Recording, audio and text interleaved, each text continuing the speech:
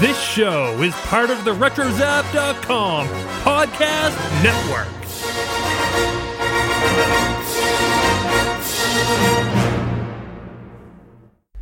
And welcome everybody to episode 68 of the Animaniacast. Now, Mindy, I want you to stay right here and play with your choo-choo whistle. Mommy has a bad headache from hearing it. No, Mindy, darling. Now, Buttons. Don't you let Mindy get her nice, clean clothes dirty. And, Mindy, keep your hands clean. Okay, lady. Not lady, Mom. Okay, lady, I love you. Bye-bye. This is a test. This is only a test.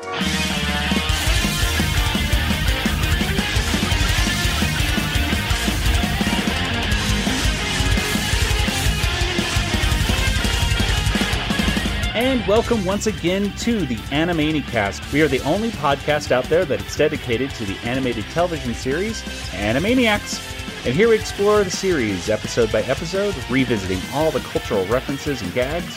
And in the end, we give every episode a water tower rating.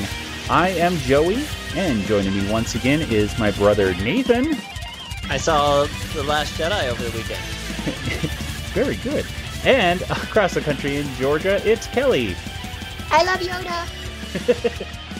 So, we just wrapped up our little Last Jedi talk, which you can actually listen to if you listen to all the way to the end of today's episode. Because we figured today's episode, we may not have that much to talk about. So we figured let's have a little extra bonus kind of thing. So if you want to listen to some of our thoughts about The Last Jedi, then go ahead and stay tuned after the credits today to listen to that. And just a warning, major spoilers. We don't spoil everything in the movie, but there are spoilers in this one. So there you go. And if we wanted to, I could probably talk about the movie for 3 hours easily, but we only talk about it for Let's about... just do that instead. No, because today we are going to be talking about episode 68 of Animaniacs, which features the segments We're No Pigeons, Whistle Stop Mindy, and Katie Kaboom, The Broken Date, as well as some... I forgot there was a Katie Kaboom. Yes, indeed. As well as some filler stuff as well. So, guys, if someone were to ask you about this episode in a few words, what would you tell them? Nathan? I would say it's probably like the third episode of season 2. And Kelly, what would you say? I forgot there was a Katie Kaboom. So a really memorable episode here. And Nathan, tell us, when did this episode first premiere? All right, so this episode first premiered on November 5th, 1994, which was a Saturday. There was the same day that George Foreman KO'd Michael Moorer to win the boxing heavyweight championship. And that week we had movie releases like Tim Allen's The Santa Claus and the Interview with a Vampire. Anyone seen that movie? Nope. Yes. Okay. Oh, really? It's a good movie, Joe. One yes, one no. I read all the books, too. Oh, really? Yeah, my wife read the books, and then the only movie of that series that I've seen was a horrible one, which was like Queen of the Damned or something like that. I saw that movie, and it was horrible, and I know it was a horrible representation of the book as well, apparently. But, yeah. Well, I just saw The Santa Claus last week again, because it's on Netflix, so that was fun. There you go. Merry Christmas! Because, there we go. There's our Christmas thing, because this episode's coming out on Christmas Eve, so Merry Christmas, everybody! Woo! Woo! Go watch the Muppet Christmas Carol. Yeah, watch them up A Christmas Carol with Michael Caine. There goes Mr. Humbug. Okay. So, well, that's interesting. This episode came out on a Saturday.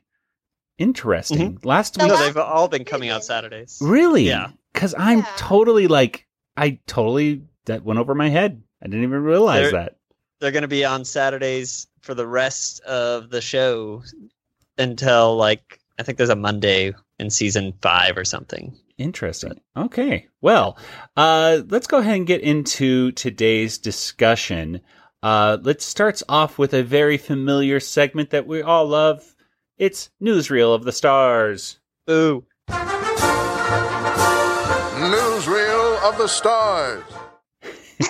And I don't really know what to say about Newsreel of the Stars.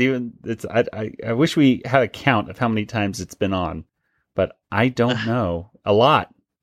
Some would say too many. Exactly. And then, of course, the variable is here's the show's namey. It's like, oh, come on. So they just recycled the intro from a different episode and just pasted it on to this one. Real easy. Well, it still had that. It has the. Doesn't have Clinton play the sax still. So that's true. Never mind. It's a totally different intro. But let's go ahead and talk about some of the filler before we get into the main segments. And the main filler that we have, of course, in today's episode is a bunch of mime times. It's mime time. And the first mime time has swimming in an imaginary ocean, and the mime is swimming, and he gets covered with the ocean, like a big giant tidal wave or tsunami or something happens to him. The next time is walking an imaginary dog, and he's walking, and all these sudden these like Doberman pinchers come out of nowhere and attack him. Let's see. There's also driving an imaginary car, and then he gets hit by a bus. And I think the reason for that is don't, be driving an imaginary car sitting in the street. That goes for you as a mime or just you, just in general. Don't do that, folks. He was doing a good job with the car, though. Like, yeah, you like think he's like floating. Like, I didn't notice he was floating. I thought he was actually sitting on the street. It just looks like you he's floating. You bought into the illusion right there. Yeah, very good. Exactly. So, and then the last one I thought was kind of cute. It was pitching an imaginary baseball game, and the mime gets hit with a baseball and goes flying like hundreds of feet into the sky. He got hit really hard.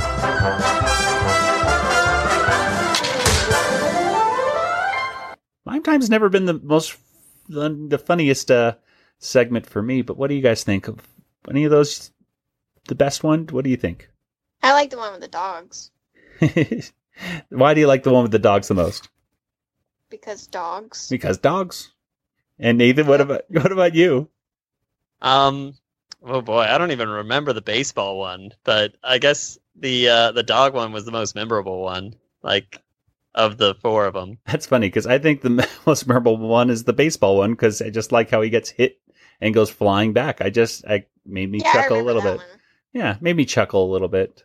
But it's mime time. I know that, mime, I was thinking on the way over here, it's just like mime humor or making fun of mimes and stuff like that is kind of an antiquated thing. I think we talked about it a little bit. Like you don't see stuff on sitcoms and stuff like that anymore about making fun of mimes and how annoying they are and things like that. It seems like I saw a lot more of that. It's probably not PC to make fun of mimes anymore. I guess. It's not PC to make fun of anything anymore. I don't know. It hit the mime. It's funny. Maybe there aren't any mimes anymore. Yeah, they all went extinct. It's very sad.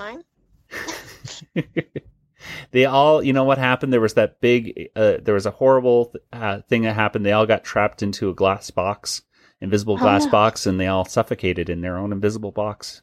It was a very sad day at the mime convention that one time. But the mime convention. Well, let's go ahead and get into our discussion of the first cartoon, and it is called We're No Pigeons.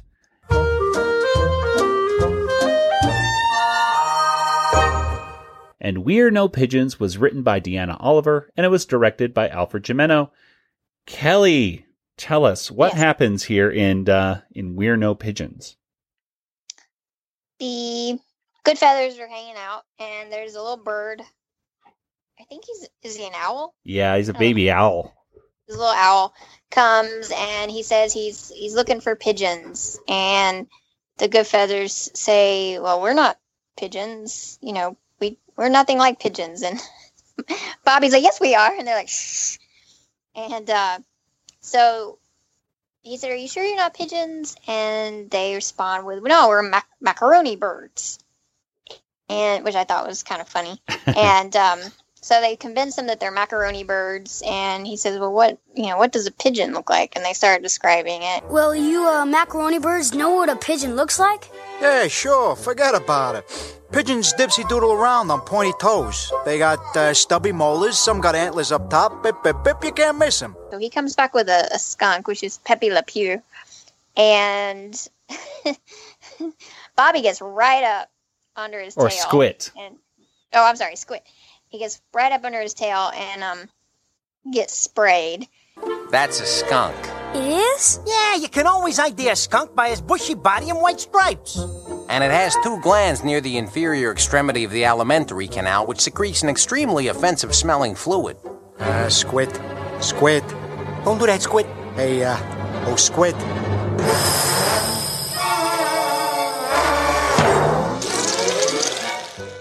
So then the owl, then they describe another animal, and he comes back with an elephant, I think was the next one. And I don't understand why he came back with an elephant, because it sounded to me like they were describing a rooster. Yeah, he showed like a rooster, like comb on his head, and he said appendages everywhere. And for some reason, beaks appeared all over Pesto's body. And he got more arms all of a sudden. Like, it got really weird there for a second. Listen, Al, for the last time, pigeons are big, real big. They got whiskers thick as my head poking out of their skulls. They got noses all over, and their torsos are bloated out with appendages. But I thought he was going to bring a chicken or an octopus or something out, because he said he had appendages everywhere. And I was like, how does that equal an elephant? But whatever. I guess with the trunk. Yeah, maybe. So, but eventually, because I guess they're just, tired of the ruse, they finally admit that they're pigeons. And they say, well, we're good feathers. And so the owl says, well, I can't capture you because we have an agreement with the god pigeon. But then he says that since you lied about being pigeons, you're probably lying about being good feathers too. So I'm going to capture you anyway. And lying. So there was a slight moral in there about making, like, Squid was very adamant that they shouldn't lie and it will get them in the end. And sure enough, it did. And there you go. That's our Good Feathers cartoon. They got dragged to their deaths. The end. Cultural references. I could think of really one off the top. Oh, go ahead, Kelly. Yeah, it's the late night show. Exactly. Arsenio and David Letterman and Jay Leno. Yep, that's our Creatures of the Night. That was our only cultural reference that I could see in this whole cartoon. I guess Pepe Le Pew. I guess you could say that's a couple. Even though he didn't quite look like Pepe Le Pew, he looked a little cuter, I guess, if that's even possible. But that was a disgusting moment for me. Seeing that spray, it was a cloud of. It was like it was different than any skunk spray I've ever seen in any like Looney Tunes-ish cartoon before. Usually it's just that cloud of stink, but it was liquid too in this one, and it was just really. And there was like a puddle of liquid covering all of them. It was just really gross. What do you guys think? What were in this? Oh yeah, okay. I'll give it one more reference, and it was kind of obvious to me, but this was like a Foghorn Leghorn cartoon, with the chicken hawk, baby chicken hawk, saying, "I'm a chicken hawk and I'm going to eat you." And of course, like Foghorn Leghorn would have these cartoons, at least one or two, where he would say, "Oh no, I'm not a rooster. I'm not a chicken. I'm a whatever," and he'd tell him basically to go after the dog. I'm a chicken hawk. I'm after my first chicken. A chicken, eh? Well, I'm a horse. I say I'm a horse myself.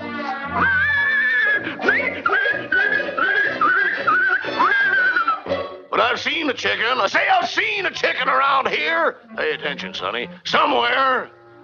Chicken?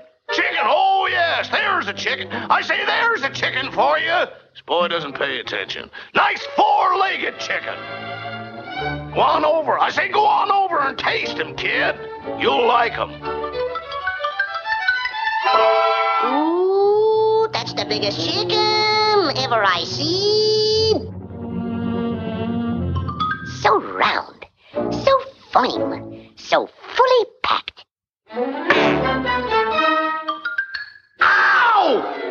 I think those are probably funnier than these Good Feathers. But well, especially the voice of the little owl was not featured in. I thought, oh, is that one of the Ruger kids? And it's not. It's Gabriel Luke was the name of the actor that did the voice of Pipsqueak.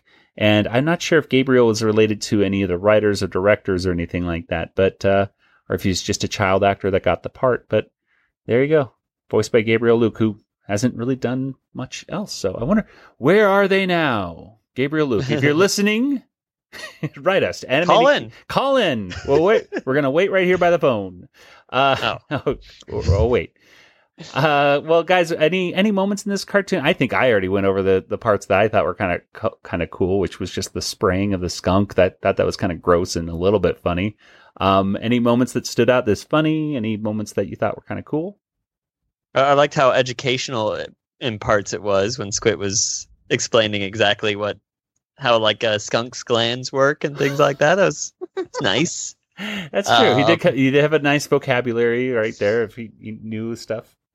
I thought his hand looked weird when he grabbed that tail because it just got like huge. But the Good feathers or hands they do change often. And he had good facial expression at the end when he was getting in trouble with Pesto. Which Pesto, for calling him honorable, which I thought was kind of a lame kind of what do you like? That was not the best, what do you mean by that? Things like basically saying you're calling me a judge. Like I'm not exactly sure. Like the one from last week was really good, which was like the softy, and saying like, oh, you saying I'm ice cream and everything like that. Like I thought the honorable was funny because as soon as the word was said, I was like, I know exactly where this is going. Well, let's go ahead and get onto our discussion of the next cartoon, and it is entitled Whistle Stop Mindy. And Whistle Stop Mindy was written by Tom Minton, and it was directed by Greg Reyna. And Nathan, what happens in Whistle Stop Mindy?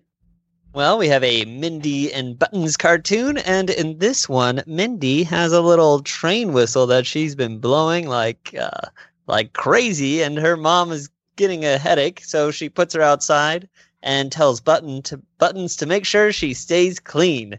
And Mindy sees a train go by with a big whistle, and she's like, oh man, I want to go there. And then luckily another train comes by to pick her up off of the mail rack hook, I guess it's called. I don't know, something like that. And Buttons chases after her, catches up to the train somehow. That's pretty awesome.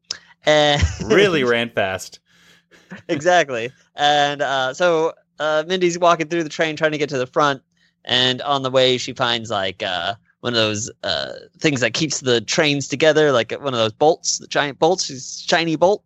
She gets her hands dirty, so she goes washes her hands. Some lady helps her wash her hands. Very nice. Meanwhile, Buttons is climbing underneath through the toilet and gets flushed down because the woman thinks that he is a water rat, I think was the word. Yep. And so eventually Buttons catches up to Mindy at the final stop where she's climbing through some coal to get to the whistle, and Buttons gets covered in coal himself and buried beneath it while Mindy's trying to jump up and pull the whistle. Some guy starts shoveling in coal, almost shovels in Buttons. Oh no, sees Buttons, faints. Then Mindy grabs the whistle, pulls it, and Buttons grabs her and jumps out the window with her. And they're hanging outside the window until they get caught back on that mail hook and back into the yard. And Buttons gets in trouble for getting Mindy dirty. The end. Nathan, bam. That is an excellent summary of what happened. Wow, you took very good notes on that episode. Right there. I didn't mention everything. Mindy also talked to some guy. The train. Asked him why a bunch. And yeah. Well, that was actually a good why, because you actually got to figure out, how she gets back, because they're at the train station and they're going to turn back around again. And that's how she got home. So I guess plot wise, that why sequence was actually useful. Hi, Mr. Man. What you doing? Getting ready to let all the passengers off. Why? Because we're coming into the station. Why? So the engine can turn around. Why? For the return trip. Now skedaddle. Okay, I love you. Bye-bye. Well, this cartoon apparently takes place in 1942. The title card has 1942 written on it, and the music is very kind of 1942-esque. The mother is wearing kind of like those stockings where you kind of see the seam in the back of them. So apparently this cartoon is definitely taking place in the 1940s, where people, would have trains just in their backyard. Mindy was very surprised. I guess the trains have never come by the house before because this train whistle. She's like, ooh. I'm like, don't those just happen every day around your house, Mindy? I don't know. What do you guys think? What are some moments that you thought were cool? Kelly, what about you? I thought it was kind of funny when Buttons was in the toilet and that lady that was helping Mindy at the sink was yelling like toilet rat or what is she called? Water rat, yeah. Water rat, something like that. And she was like freaking out. And of course she had to flush him right down like off of a bridge. Like he just fell right out. I thought that was kind of gross, like him going up through the pipes in the bottom of the the thing right there. So Nathan, what about you? What did you like about this cartoon? I like that it's another case where Buttons just didn't do anything. I think Mindy probably would have been fine. Yeah. I like that Mindy knows that her hands get dirty and she wants to wash her hands. It's kind of funny, but yeah. And Mindy didn't seem too dirty. Her clothes didn't look dirty at the end. I thought that was an animation mistake. Yeah, they kind of probably made her like a little more coal, like put some soot on her face or something like that, I suppose, right? Yeah. The one thing I really liked about this cartoon was probably the music. Like the clarinet playing, and gosh, I can't even remember the other instruments that were really prevalent in this, but a lot of clarinet, and it just really sounded kind of like a retro kind of swingish kind of music going on.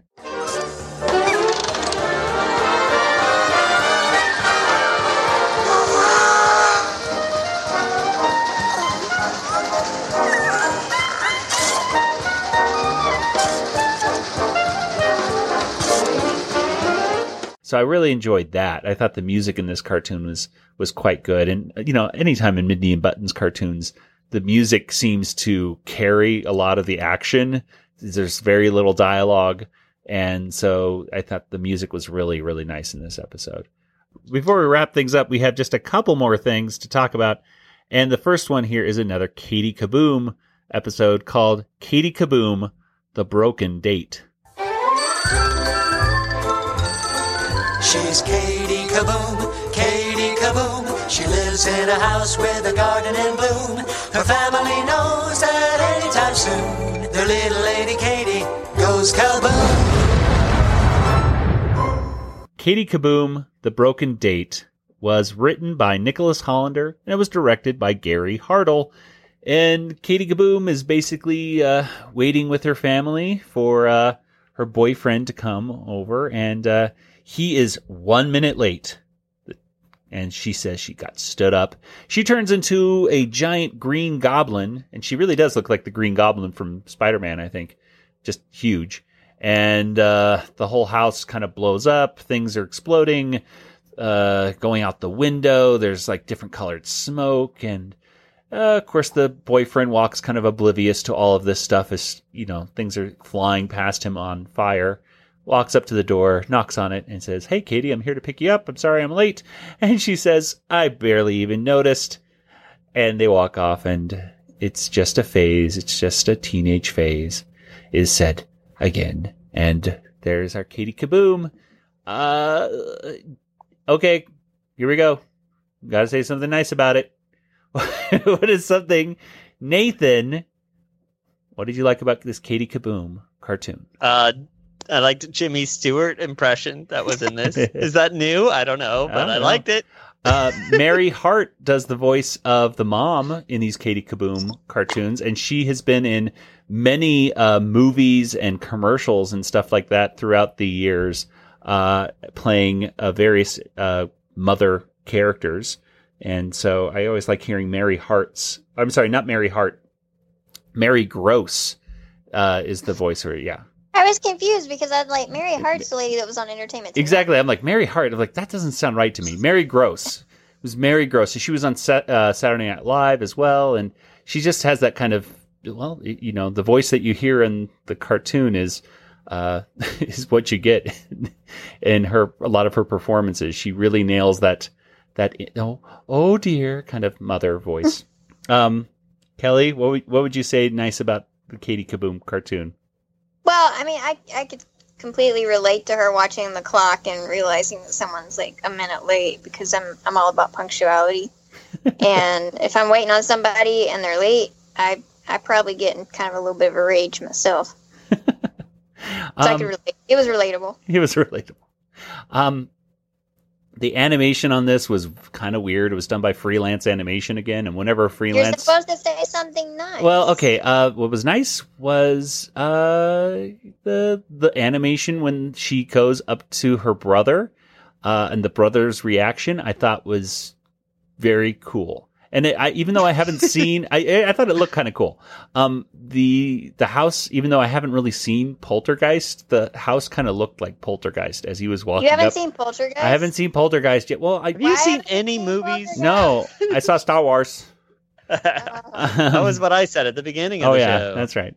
Poltergeist is so good. Well, I gotta watch it. So anyway, that just kind of felt like going to a haunted house kind of scenario, you know, to me when he was going there. So I thought that kind of looked cool. But again, the animation, not the best at all. There's some, the whole cartoon, like, just looked like dim, you know, like the colors just kind of seem muted and almost like we were watching it through some weird Instagram filter or something like that. So I don't know exactly what's going on with how these were produced, but it just looked a little off and a little shaky too. I think there's a part where they're talking at the breakfast bar and like I could, for a split second, I saw the cells like jump up or down or the background jump up or down for a split second. So I don't know. It has its moments, but this is probably my least favorite Katie Kaboom cartoon we've seen so far.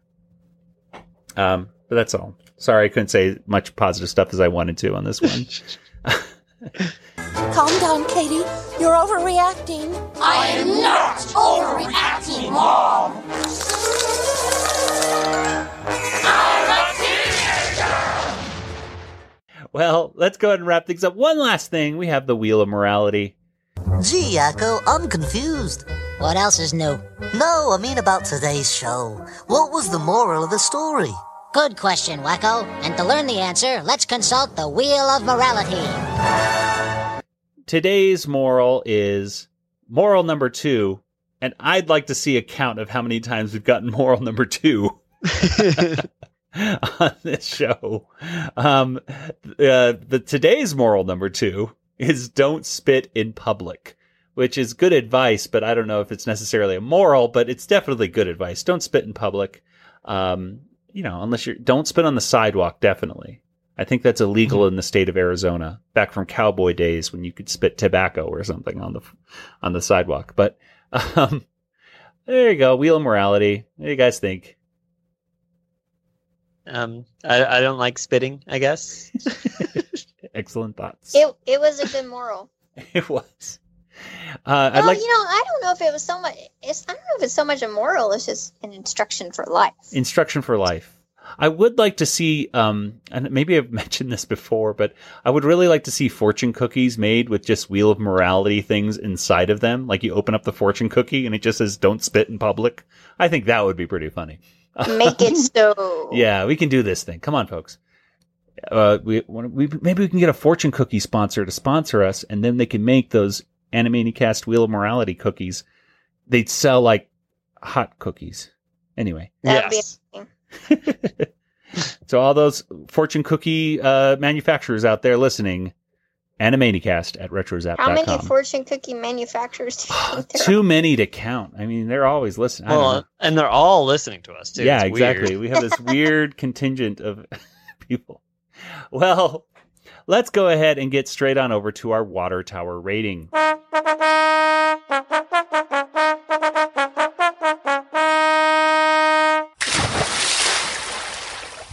Okay, guys, out of 5 water towers, How many would you give this episode? Kelly, let's start with you. 3. 3. Okay, why do you think that? It was okay. The Good Feathers was kind of funny, and but it had Katie Kaboom, and I don't like Katie Kaboom, and Buttons and Mindy wasn't a really standout one, so it was okay. But there was nothing terrible about it. All right, I'm gonna go in the middle because I don't know if I've ever gone in the middle. I'm gonna say it's 2. I'm gonna say it's a 2. Like moments of it. I actually think the funniest line in the entire thing actually happened outside of the major episode. And it was just at the very end at the water tower where they said, did somebody step in something? And they all look at Yakko's foot and they go, ew. I thought that was the funniest part. that was the part that made me laugh the most in the whole episode. So I got to give us, I don't know if I've ever gotten something on the show lower than a 2.5 or a 2, but this is pretty low for me. This is a 2. Nathan, what about you? I will be consistent and give it a 2.5. And I just looked, and you gave one other episode 63 a 2 with 3. You get Egg Roll, Mermaid Mindy, and Katie Kaboom. Oh, see, okay, then that other one should have got a 2.5 because this one is definitely lower than, than that one. We all gave that one 2, so I wonder if I should give a 2 to this one. But I'll do 2. No, I'm gonna go with 2. I'll give it a 2 as well. You convinced me. All right. So there we go. Let us know what you think about today's episode as well. You can let us know on Twitter. You can let us know on Facebook, or you can email us animaniacast@retrozap.com. Now, speaking of letting us know about stuff, we actually have a little bit of listener feedback from last week's episode. And this comes from none other than Mr. Mike Russo, who wrote the blog that we very, often go to of Hello Nice Warners to kind of give us a little bit of follow-up information on what we were talking about. So one of the things we were talking about was in Miami, Mamma Mia, we talked about the music. We said, what is that music from? And we said, well, I don't know what it's from because it's very, feels like they're referencing something. And he said that it is from the movie Free Willy. And that would make sense because the dolphins were, swimming in the ocean. And why wouldn't they reference Free Willy? It's a Warner Brothers cartoon and there you go.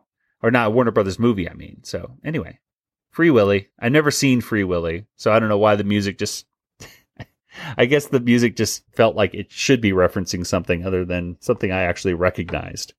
So there you go. Nathan, Kelly, have either one of you seen Free Willy at all? Yes. Oh. I've seen parts and I've heard the Michael Jackson song. Michael Jackson has a song on Free Willy? Yeah, it's a good song. Oh. All right. Well, and Mike Russo then later commented on our Facebook page of last week's episode saying, now that I listened to the whole thing and heard your ratings, I can say a little more. Keeping in mind, I know you guys have read my scathing review of this one on my blog. I suppose it's possible to be much easier on this episode if you already know what you're getting going in, especially if you're marathoning the show. But I saw this one when it first aired, after waiting all summer for more Animaniacs and hoping for stuff like Pinky and the Brain, Slappy, TMS Japan, and Star Toons Animation for a new season. I'm with you, Mike, on that one. Like waiting for that summer for new episodes, and then we kind of get this. I could see how that could be a letdown. Imagine getting smacked with this episode, especially with no idea that this was just leftover stuff. It left a bad impression that stuck with me over 20 years, and the next 2 episodes didn't help. Ouch. So I don't know. I the more I thought about especially Pigeon on the Roof, the more and more I like it. I mean, I've been singing those songs in my head all week now. So I gave last week's episode, I think, a 3.5. It might be kind of pushing up to a 4 just because Pigeon on the Roof is just growing on me so much. But Thank you, Mike, for your opinion right there. And anything you guys want to add about that at all? I also like opinions, so. Well, you can share your opinions as well. Like I said, going over to Facebook or Twitter or whatever. And who knows? You could even send in voice messages too. Those are awesome. And who knows? You might just hear your opinion voiced on the air, recorded. Well, let's go ahead and get to our poll results from last week. Hello there, this is the announcer, here once again from the North Pole. I finally got out from that Bumble or Wampa, whatever that thing was, and I've been taken now to an island of misfit toys, where unfortunately they don't have a very wide selection of holiday movies. In fact, all we've been watching for the last 48 hours is Santa Claus Conquers the Martians on a constant loop. It's, interesting. Well, anyway, this theme song keeps going on and on, too. Well, anyway, here are your Animaniacast Twitter poll results. Listeners were asked, which of these is the best #Goodfeathers cartoon in #Animaniacs? #Animaniacast poll. 12% said Miami Mamma Mia. 13% said with 3 you get egg roll. 34% said girl feathers, but it was 41% that picked Raging Bird. Well, now it's off to the studio, and I hope this song wraps up soon. So, until next time, Merry Christmas! Cha-cha-cha. All right, so the winner of that poll looks like it was Raging Bird. What do you guys think about Raging Bird? Is that one of the standout Goodfeathers episodes? Of those 4, for sure. It was nice getting a Rocky reference. Yeah. I like this. I like how the sparrows came back in that one a little bit. They were in the background, I believe, of the boxing ring, and you got to see a lot of different birds, which was kind of cool. Kelly, what do you think? I pick West Side Pigeons. It was not part of the poll. Oh, sorry. I still pick it. Okay, so she's that's a write-in ballot all of a sudden. Well, I think What, we can't do that? No, not this time. No. Eventually we will, when we take all the winners, we will, put down the best Goodfeathers cartoons all together, and West Side Pigeons, I'm sure I think we can call it right now. We'll probably be the winner. Because it's such a good cartoon, but we'll see. All right, so let's go ahead and get to this week's poll. Nathan, what do we got? All right, so the question is, because this is pertinent to the episode, the best game for Animaniacs in the future if they make a game for Animaniacs. Okay, so it was just best type of game. We couldn't think of anything. So this is really good. Okay, so would we want like a board game, or maybe like a video game for like a console, or maybe like an iPhone app game, or perhaps like a card game? Does that do every kind of game? Sure, those are 4 different kinds of games, and I could see Animaniacs be made into those different things. So what kind of game? I'd play any of those. We're talking about merchandising yeah, right now. So what kind of Animaniacs game would you like to see in the future? I'd like to see all those things, but go ahead and make your voice heard. Head over to twitter.com/Animaniacast, or simply search on Twitter for #Animaniacast poll. Let us know what you think. What are those that you would like to see as a game? What kind of game format, I should say, would you like to see? Well, let's go ahead and get to some contact information. Nathan, where can people get in contact with you online? Hey everyone, I'm on Twitter. You can find me at DjangoFT. That's me. And Kelly, what about you? I'm also on Twitter at Yoda Princess, YODAPRNCSS, or email Kelly@BigShinyRobot.com. All right, and as for the Animaniacast, we are on Twitter, Facebook, Instagram, and of course email. I'm going to say it now for probably the 5th time, Animaniacast@RetroZap.com. Speaking of RetroZap.com, hey everybody, head there for some awesome stuff. So whether it is Star Wars discussion, which we'll have a little bit more of in just a little bit after the credits, or pop culture in general, RetroZap.com is the place to head. because there's great articles there every single day and podcasts as well covering everything you possibly want to listen to. Just subscribe to the Retro Zap feed on iTunes or your favorite podcatcher, and you'll be able to check it out. Well, let's go ahead and close things up for today. So until next week, this is Joey, and for Kelly and Nathan, good night, everybody. Good night, everybody. Good night, everybody.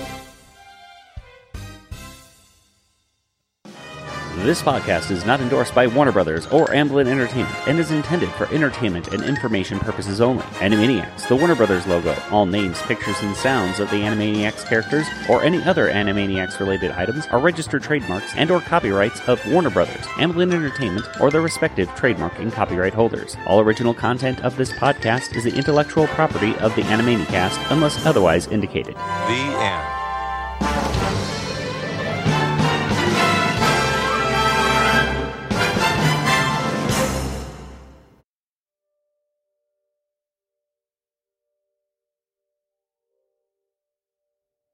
All right, well, right now, this is the post-credits talk with me and Nathan.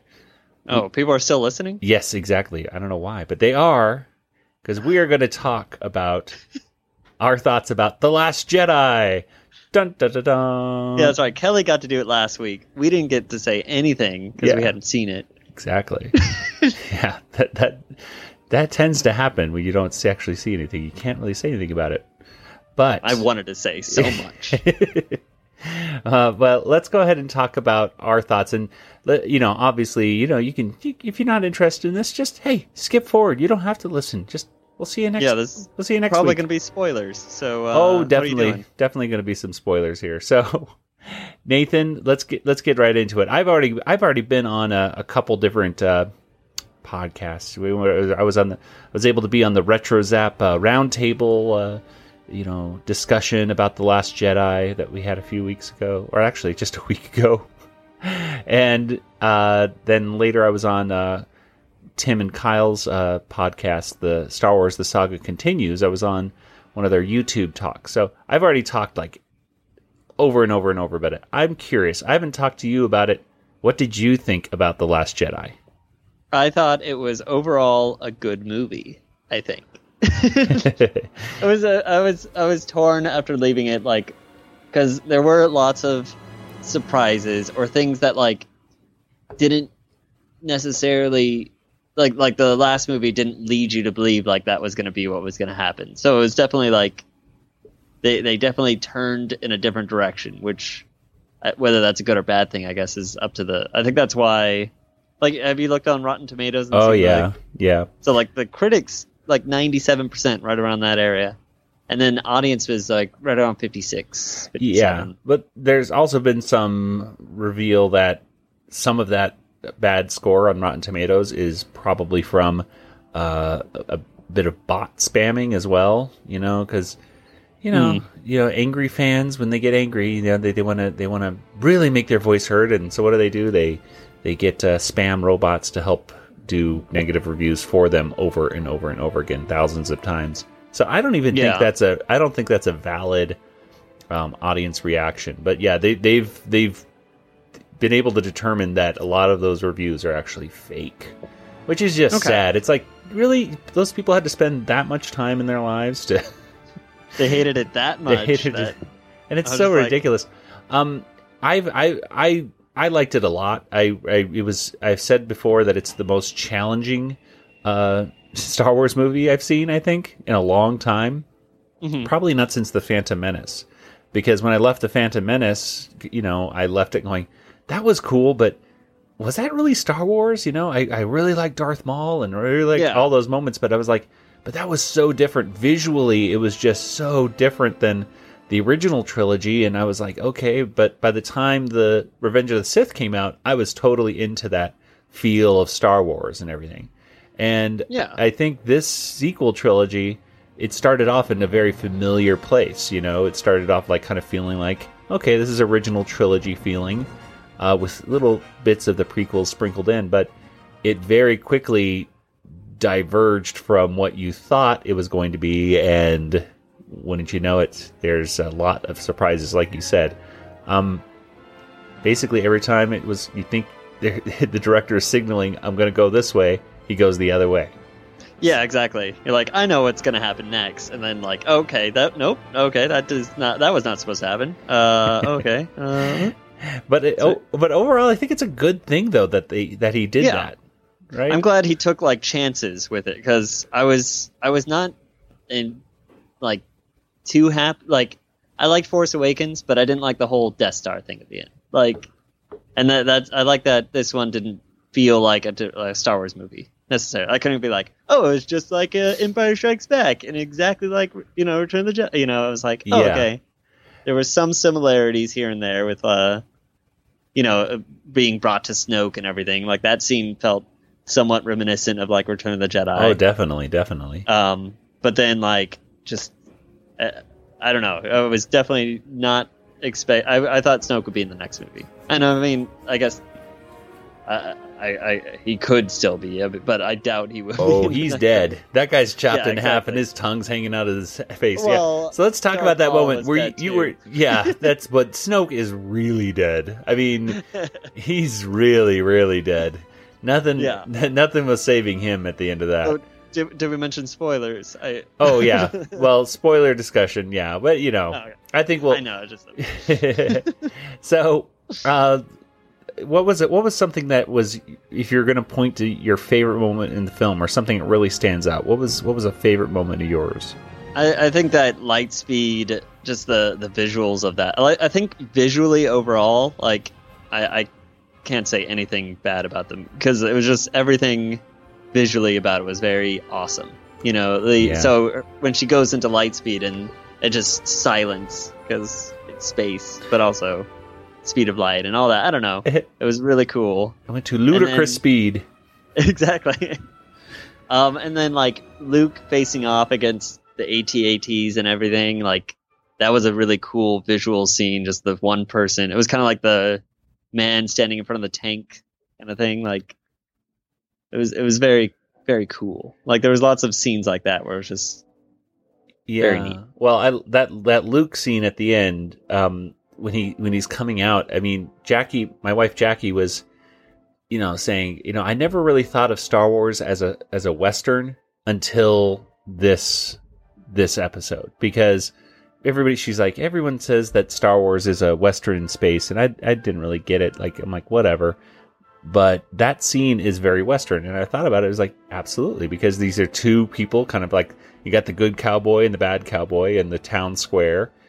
Luke comes through this hole that could resemble the saloon doors in a way. And then everybody, like the townspeople, are all watching, sometimes from like windows above and everything. And I'm like, that really does kind of feel like kind of a Western in a way, where you had the spectators watching this showdown going on. It felt very samurai-ish too. Mm-hmm. Now, the Force powers themselves, I was impressed by them. I just thought, that is so cool. What did you think? What did you think about the Force powers that were exhibited in this movie? I thought they were very neat. I know a lot of people are complaining about Leia flying through space. She's not she's not flying through. She's not flying. But let's pull it. Let me get to this. This upsets me. I know that you're not saying she's flying in space, but this is not. People are like talking like she just used the Force to literally fly or move, like push herself forward.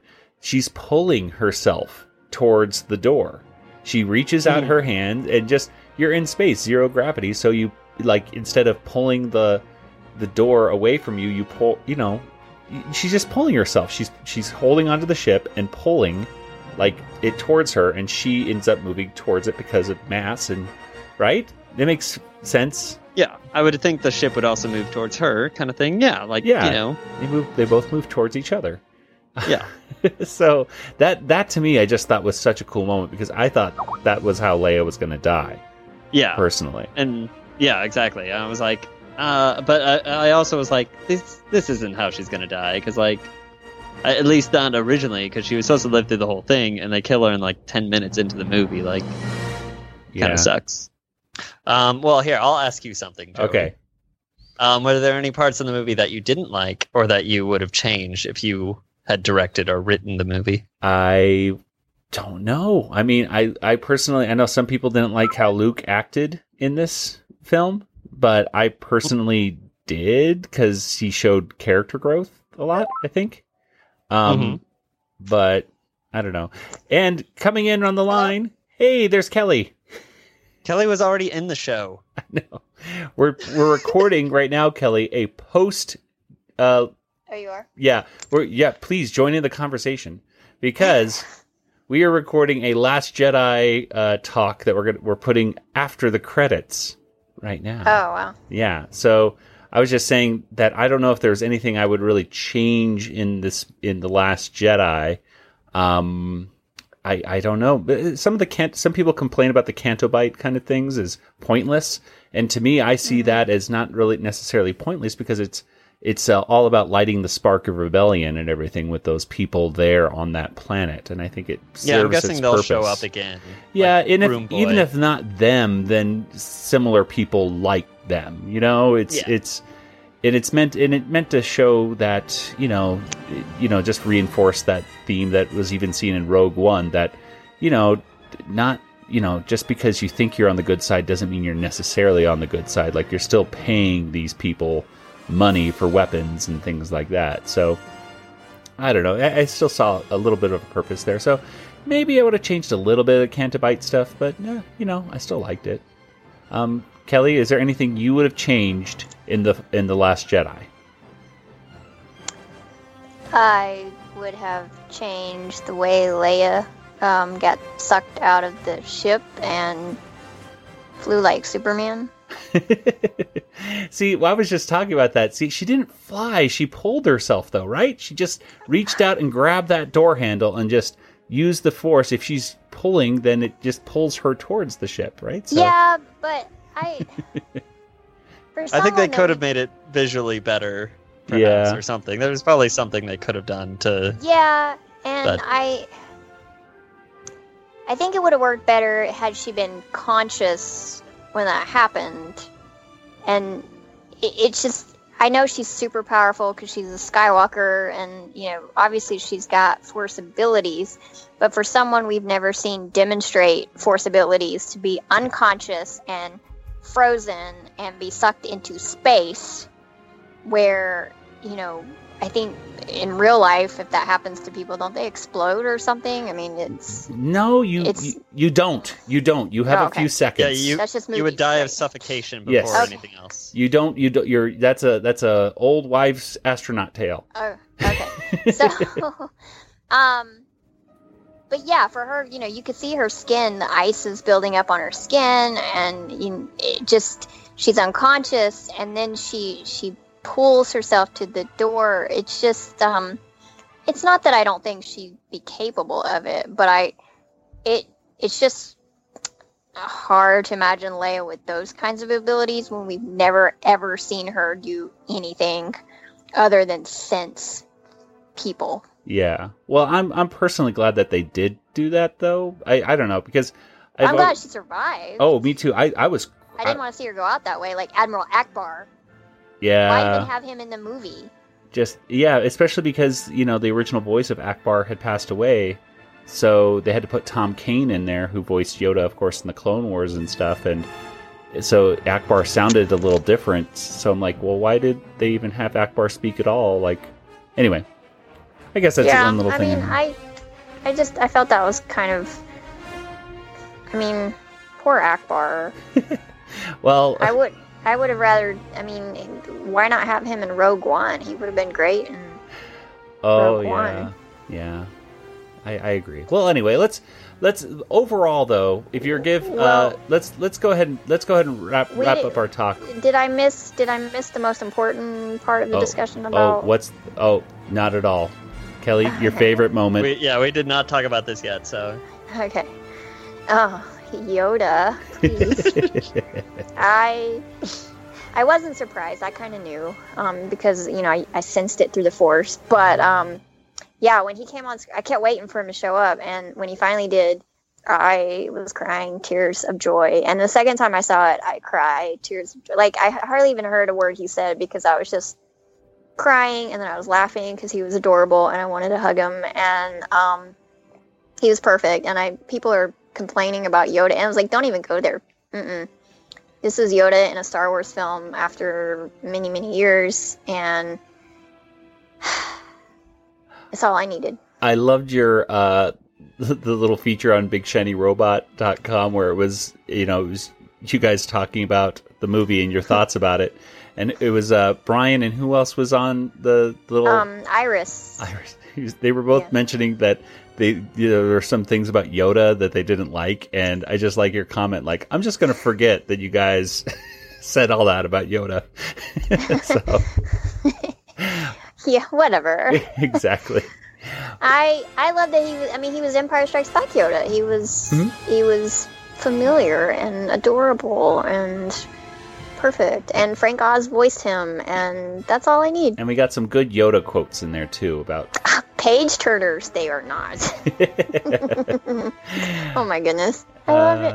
Yes. So anyway, let's go ahead and give Last Jedi a water tower rating. Why the heck not?